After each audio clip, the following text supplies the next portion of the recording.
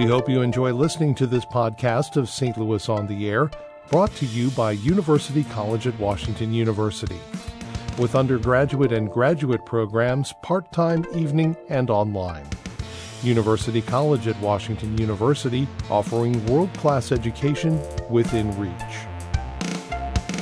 Welcome to St. Louis on the Air. I'm Don Marsh. Tony Messenger, the Metro columnist for the Post-Dispatch, can write about pretty much what he wants. And lately he's been doing a lot of writing about what in effect are rural Missouri's so-called debtors' prisons. That's when people who are usually poor are jailed for minor crimes when they can't pay the fines or make bail. When released, they are charged for their jail time. If they can't pay, the cycle can start again. Messenger's campaign to end the practice seems to be getting some traction these days, and he joins me now to talk about it and perhaps some other things as well. Tony, great to see you again. Good to see you, Don. How you doing? Good. What Excellent. got you so interested in this subject? You know, it started about a year and a half ago when I wrote about a woman in St. Francis County named Victoria Branson. And she had been sent to prison by a judge there, Sandra Martinez, who had been overturned by the Supreme Court and the Court of Appeals a couple of different times on similar situations where she was basically sending people to prison because they were behind on court costs. And they were poor people and they couldn't afford to pay. And this is against a long-standing understanding of law, not just the prohibition of debtors' prison, but something going back to the Magna Carta called the no sale of justice, that basically you have to give access to the judicial system to people that have money, don't have money, whatever. So I wrote about Victoria Branson, and after I wrote about her, she ended up getting out of prison. And people started sending me tips about St. Francis County, and I wrote a couple of more pieces about St. Francis County. And then I heard from the Public Defender's Office, and they said, you know, this is a problem all over the state, and we're trying to do something about it. And so I started following some of those cases.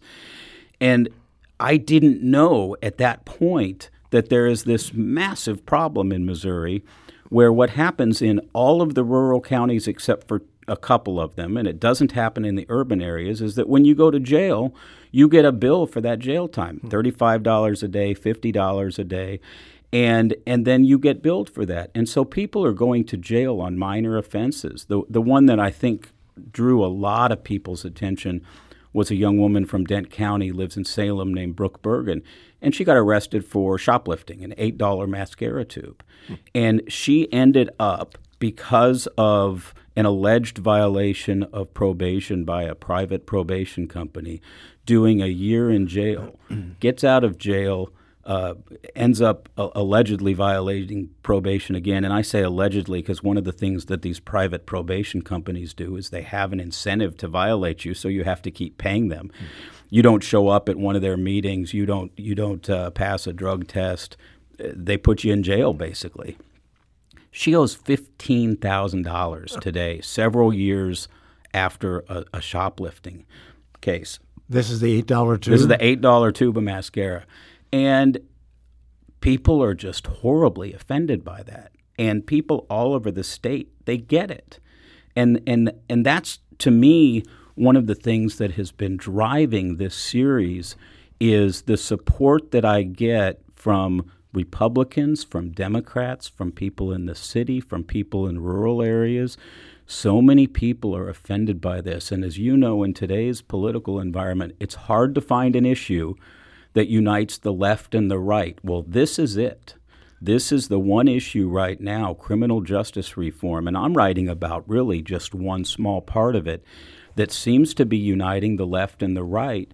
And that's why I think there's really an opportunity to get something done here. I gather that there are some legislators who have expressed an interest in this current term, perhaps to address this issue. Yes, there are 3 lawmakers right now that have filed or co-sponsored bills to try to deal with this issue. One of them is Justin Hill. He's a Republican from Lake St. Louis. And he got a bill passed last year, almost unanimously, focused on these private probation companies. They drug test, but they don't drug test on the state or federal standard that a professional member of the Department of Corrections would do, or a member of the probation team that works for the state. So last year they passed a law that says that private probation companies have to use the same federal standard that is used in both federal and state parole cases. So that was progress. But now Justin Hill's filed another bill that does two things. One, it says you can't drug test in cases like Brooke Bergen. You know, if you're arrested for shoplifting, there's no justification for you to be drug tested. So stop doing drug testing as either a case as a requirement of probation or pretrial release. So his bill would get rid of that, take away some of the profit motive for some of these private probation companies. And then it would also add earned compliance to probation in Missouri for misdemeanors. That's a concept that already exists for felonies. So here's a great irony in Missouri. If you're convicted of a felony, your probation is easier than if you're convicted of a misdemeanor. Because if you're convicted of a felony, you have earned compliance. And what that means is if you get a 2-year probation sentence, for every month on the beginning end that you do everything you're supposed to do, you call your probation officer, you're trying to get a job, you're staying out of trouble, you lose a month at the end. So 2 years of probation can become 1 year of probation if you're doing all the things the court wants you to do. That doesn't exist right now in misdemeanor cases. And what makes it worse is in misdemeanor cases, you're not being supervised by probation officers that work for the state. You're being supervised by for-profit probation officers that have a financial incentive to have you as a repeat customer.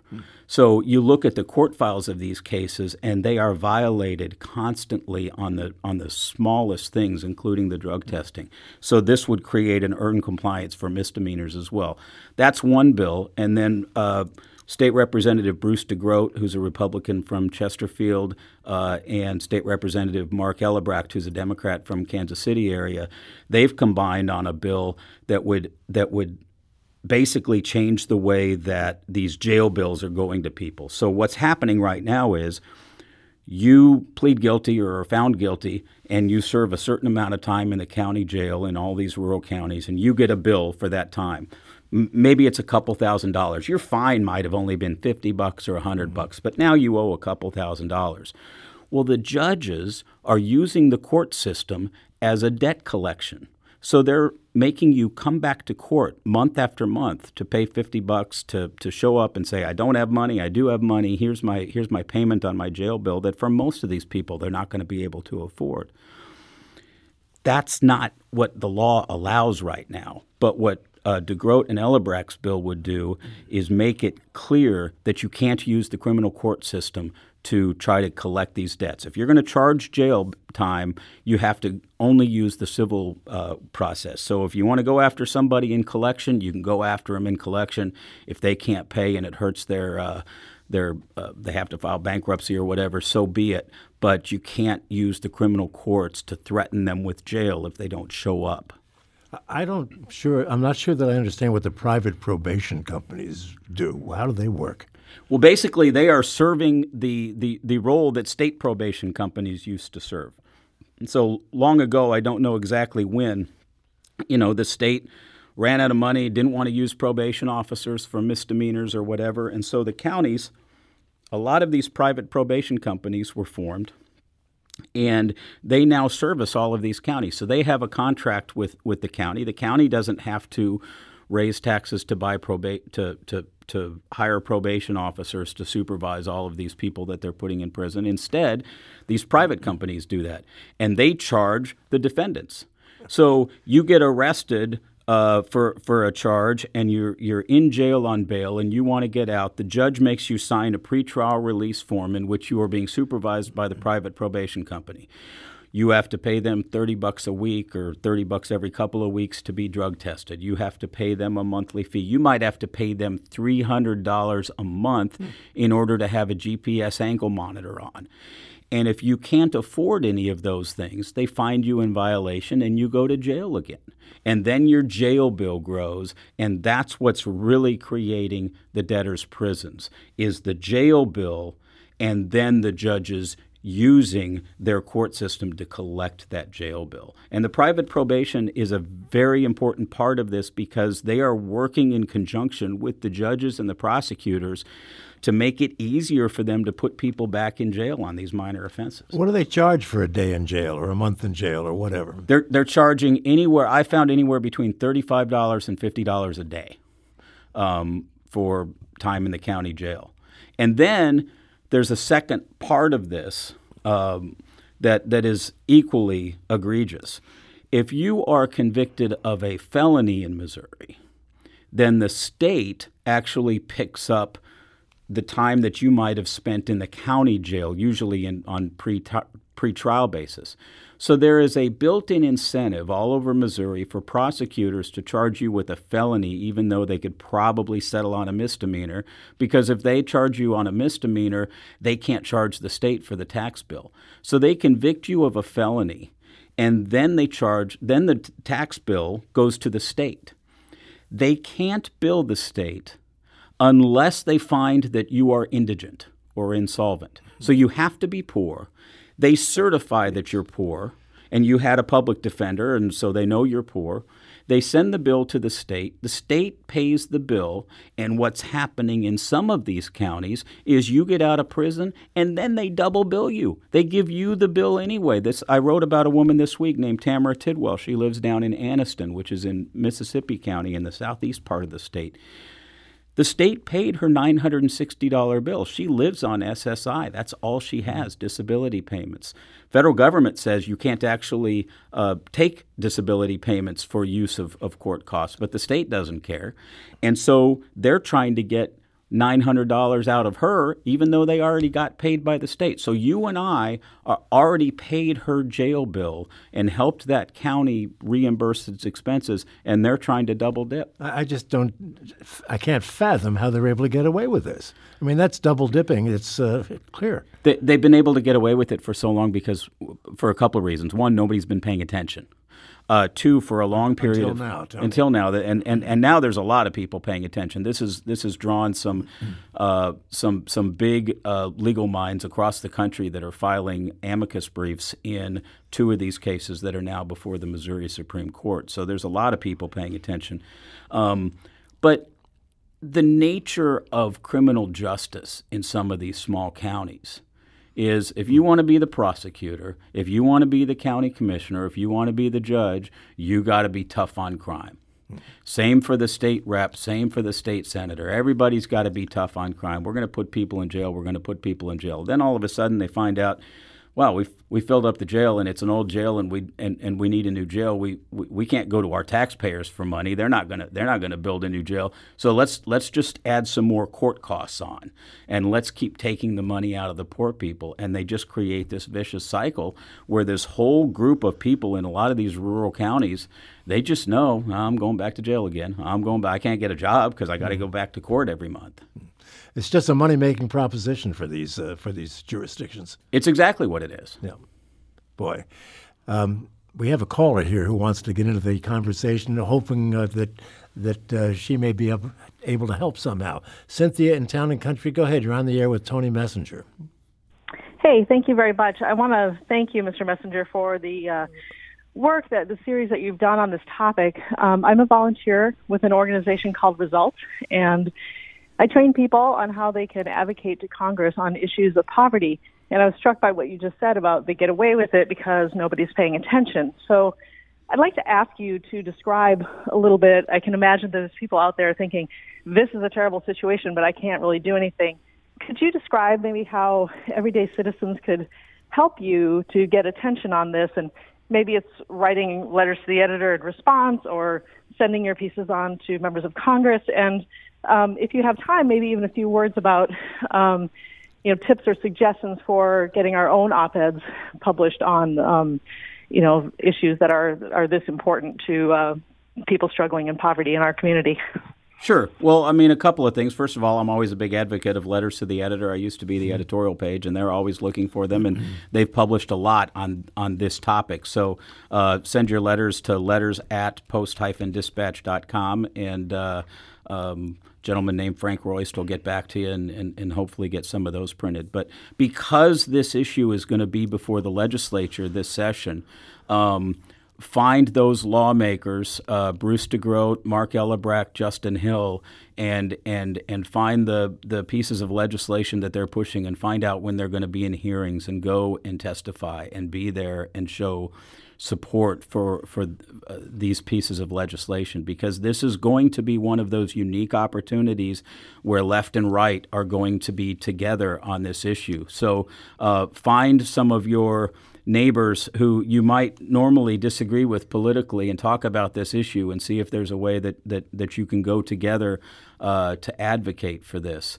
The Supreme Court's going to have a case, actually two cases that are going to be argued on February 6th, in which the Missouri Supreme Court, in which they're going to answer the question whether or not it's legal for the courts to be used as a debt collector specifically in these jail bill cases. So follow that.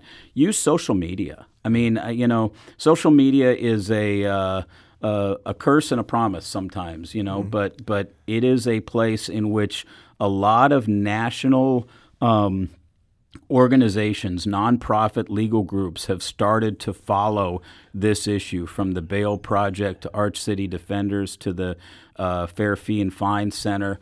There's lots of interest in the legal community in this issue right now, and talking about it on social media is one way to sort of build the narrative as well. I wanted to ask you about the role of the Supreme Court. Doesn't the Supreme Court have some sort of oversight responsibility over the lower courts? It does, and this is one of the things that fascinates me about this issue. August 9th, 2014 started a very important discussion in this community about a lot of issues, but one of the underlying issues that the legislature ended up dealing with and the Missouri Supreme Court ended up dealing with is these out-of-control municipal courts that were doing much the same thing, that were taking advantage of poor people in order to collect money for municipalities that didn't have it. And so they were using traffic tickets and fines and then warrants, and then when people would miss a court date, they would end up in jail, basically because they're poor and couldn't afford their tickets. This is a version of that story, but it's happening in rural Missouri, and it's happening all over the state. One of the issues when people like me 3-4 years ago were pushing the Missouri Supreme Court to rein in these municipal courts is there was a legal theory that the Supreme Court couldn't control the municipal courts, that they were actually bodies of the legislature, bodies of the municipality, and the Supreme Court couldn't control them. Ultimately, the Supreme Court came down on the right side and issued some new rules to limit the abuses that were going on in the municipal courts. There's no issue here between the control that the Supreme Court should be able to exercise over the judges in its circuit court. What I suspect is going to happen is this. I suspect that the Supreme Court, before it issues any new rules, will wait until this case comes through, that there's a couple of cases before it that they're going to argue on February 6th. I suspect the Supreme Court is going to rule on the proper side, and as the Court of Appeals already has, and say that this practice is illegal. It's not in statute. It's hopefully they'll go even a step further and say it's unconstitutional. After that case has been adjudicated, I would suspect the Supreme Court might exert itself in terms of either reinforcing existing rules or perhaps publishing a new rule to tell its circuit courts, you can't be used in this way. Because if you ask the circuit judges that are doing this, they'll say, I'm not operating a debtor's prison. Mm-hmm. I'm putting people in jail who don't show up to court. They're in contempt. But they're showing up to court with the threat of jail without a public defender because their case has ended. Yeah. So they're not receiving proper due process. They're not receiving the proper legal help that they could receive to make sure that they're not going to jail. And they're then going to jail, and it's all under the auspices of collecting money. So I would suspect the Supreme Court may come down with some rules But I think they'll probably rule on the case first so that they can kind of separate the issues a little bit. Only 30 seconds left. You say there's some momentum building for reform in this area. Very, very quickly, what do you make of what Wesley Bell is doing in St. Louis County now with regard to this sort of thing? I love what he's doing because it's the same sort of thing. It's saying basically we're not going to use our courts to take advantage of poor people.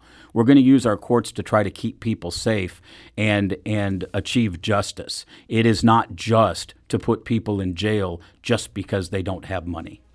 Well, Tony Messenger, I want to thank you so much for being with us today and also for what you're doing. Obviously, it's an important story and has an impact on an awful lot of people. Thank you so much. Thank you very much. Terrific to see you. Tony Messenger, columnist for the St. Louis Post-Dispatch.